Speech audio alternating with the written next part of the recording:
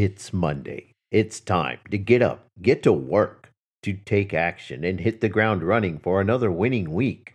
I'm Tom the Blade, and I'm urging you to grab your discipline blade and join in the battle as you go from the mindset of a victim to victor. Are you ready? Then let's go. We all know these people or come across them, the perpetual victim.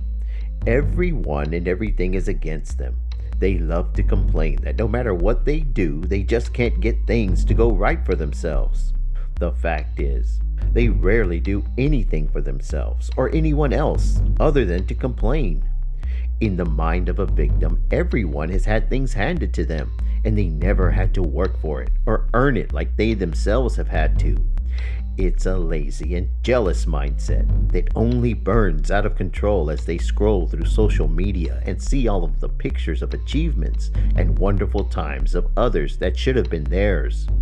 They don't see the hard work that others have put into achieving the things that they have done. Of course not.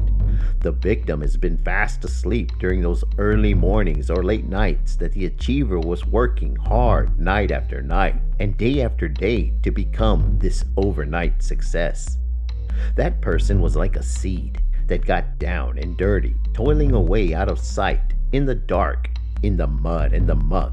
And in the end, we only see the flower as it blooms. The victim never takes into account all that time and effort. The victim doesn't think they should have to. The victims never learned the most basic lesson in life: to take responsibility for themselves, for both the good and the bad. When you take responsibility for your life, you will take control of your life. Nothing happens to us. We make things happen for us. So stop letting life happen to you, and remember, the difference between achievers and victims is that an achiever says, "I will," and a victim says, "I wish." Stop wishing. Start working, and you'll go from victim to victor.